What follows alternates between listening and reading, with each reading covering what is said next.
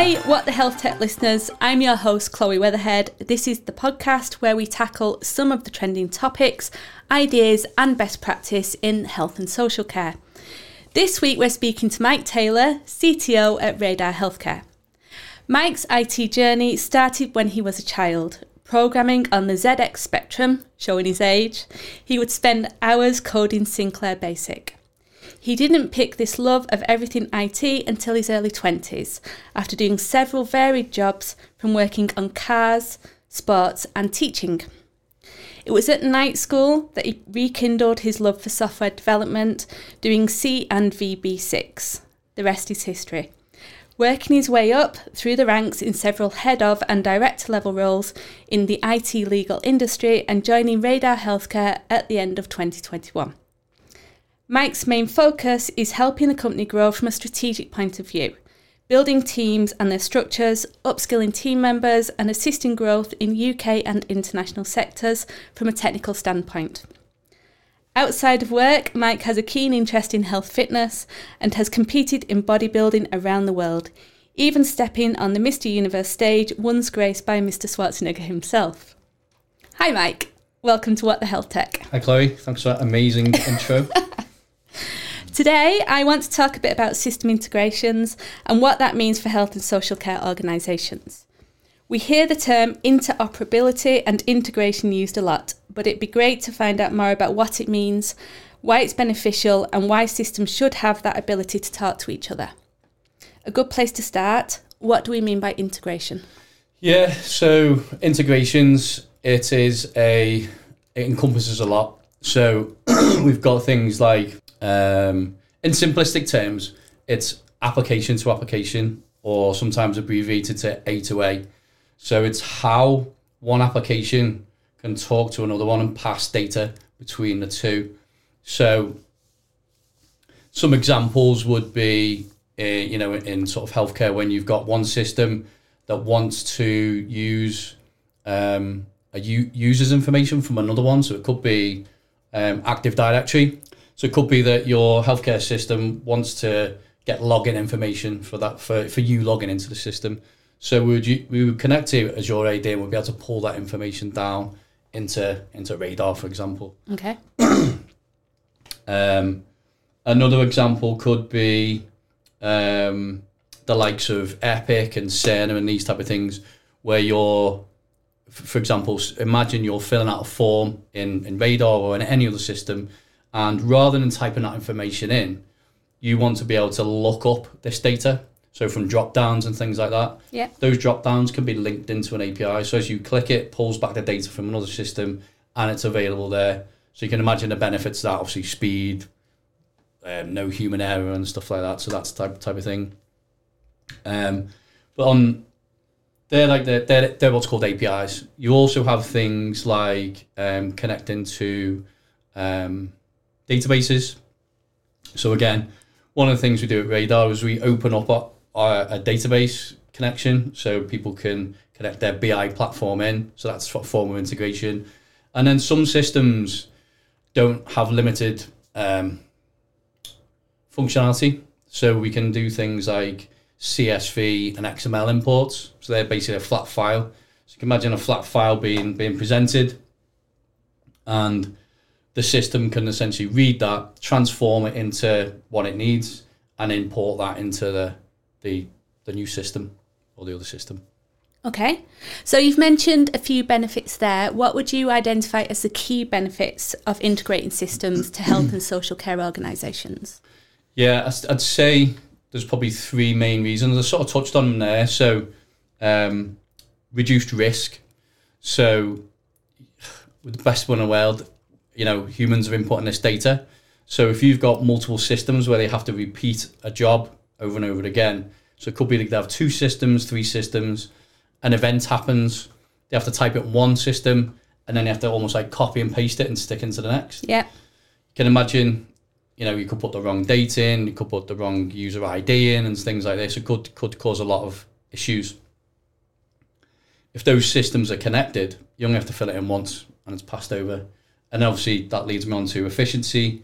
Again, people aren't essentially wasting time copy and pasting, moving data from one to another. and it improves data integrity. So if there's less errors in the data, you can imagine what your MI is going to be more powerful, less full of errors and things like that. One of the things obviously we do at Radar with the projects team is always look at ways we can make this type of thing easier for our clients and make things better as we're onboarding them. That's obviously what your projects teams do. Okay. So we quite often hear feedback about systems not talking to each other. It's definitely something that was mentioned at a recent round table. Why do you think the industry still faces challenges like this? Do you know what? I don't think we should be too hard on ourselves with this type of thing, because there is no standardization. Companies have tried to do standardization, but the thing is whoever puts a standard out, they're going to be able to monopolize that area. Yeah. And obviously there's going to be company B that goes, well, hang on, well, no, we say this is the standard, and company C is going to come on, no, this is the standard. You only have to look at, how we view things on the web. It wasn't so long ago where Microsoft had the monopoly on how you viewed things on the internet with browsers. Yeah. Like there's meant to be a standard on how you develop websites and stuff like that, and how they're presented and all these type of things and the technologies you use. But Microsoft had the monopoly, and obviously they got their wrist slapped and then had to open that up. So will we ever get there? I don't know, is the answer. But things that can sort of have impacts on are obviously regulations. So obviously they're ever changing and ever improving and developing. But also you've got things like, government policies and regulations and things like that. These companies go away and invest in, right, this is the standard way to do it. A new government can come in and go, right, rip that up. You're not doing it that way, it's this way. And you've got to think, well, that company's just invested in to do it this way. Yeah. And now it's changed to do that. So it's constantly, it's a moving target, essentially. Another thing would be the way companies go about buying software. So often companies, especially larger companies, act in silos. So you have the head of this and manager of this, and they all go off and they all got their own budget. They all go off and buy their own software. And at some point, all that software has got to talk to each other.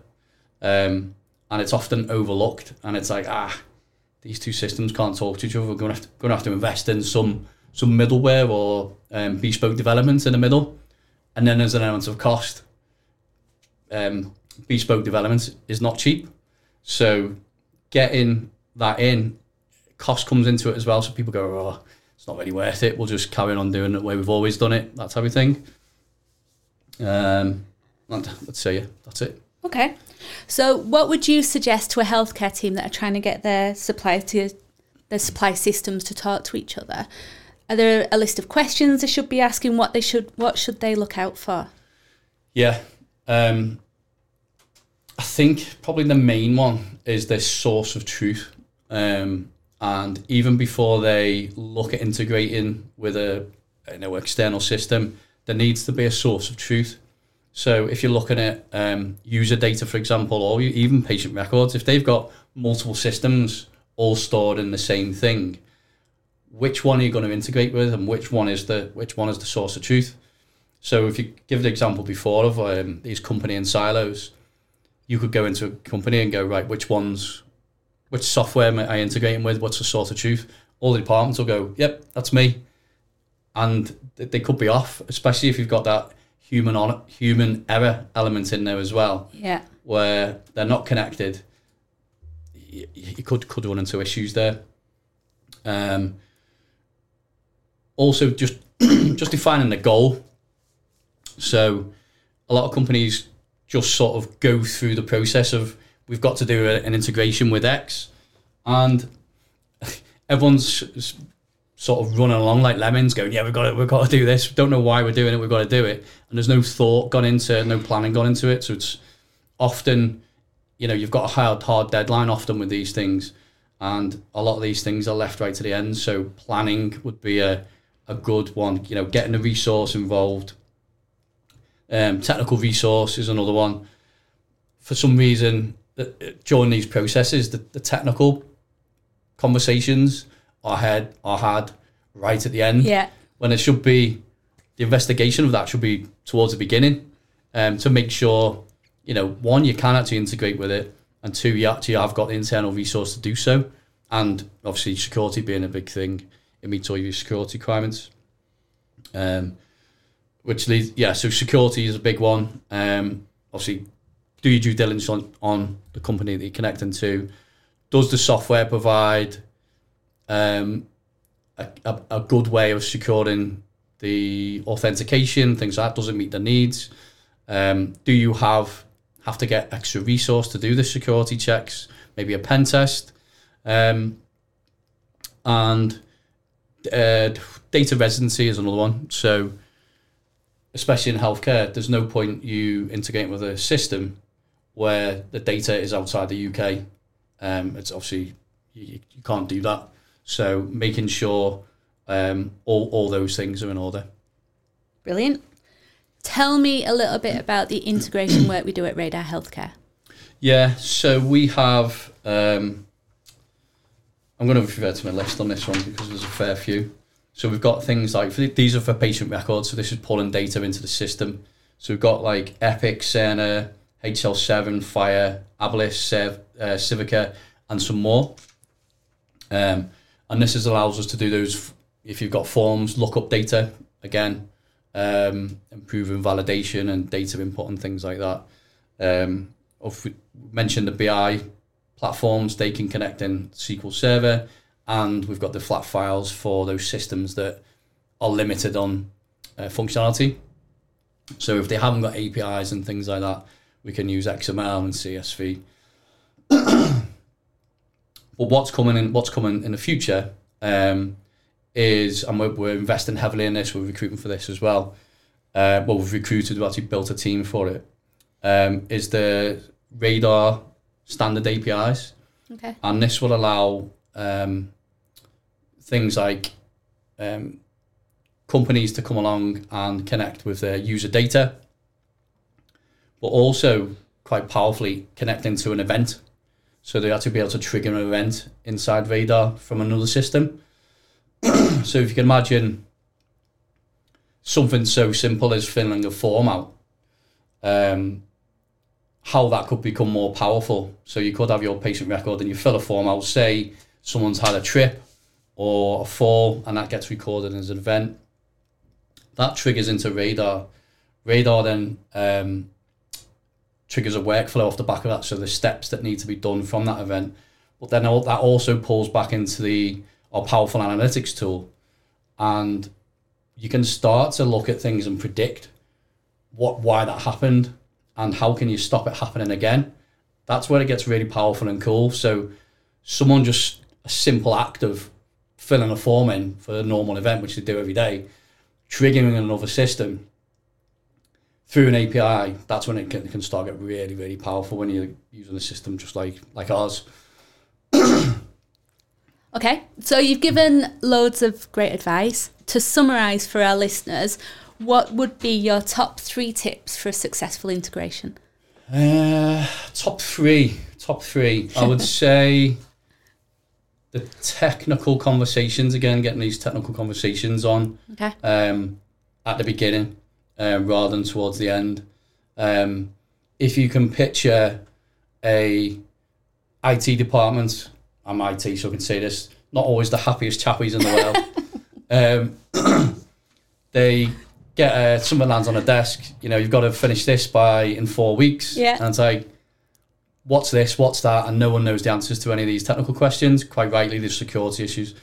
And then plus, they're not on board.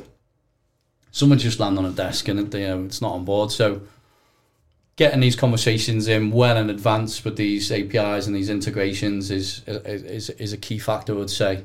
So just getting the technical people more towards the beginning of the procurement stage.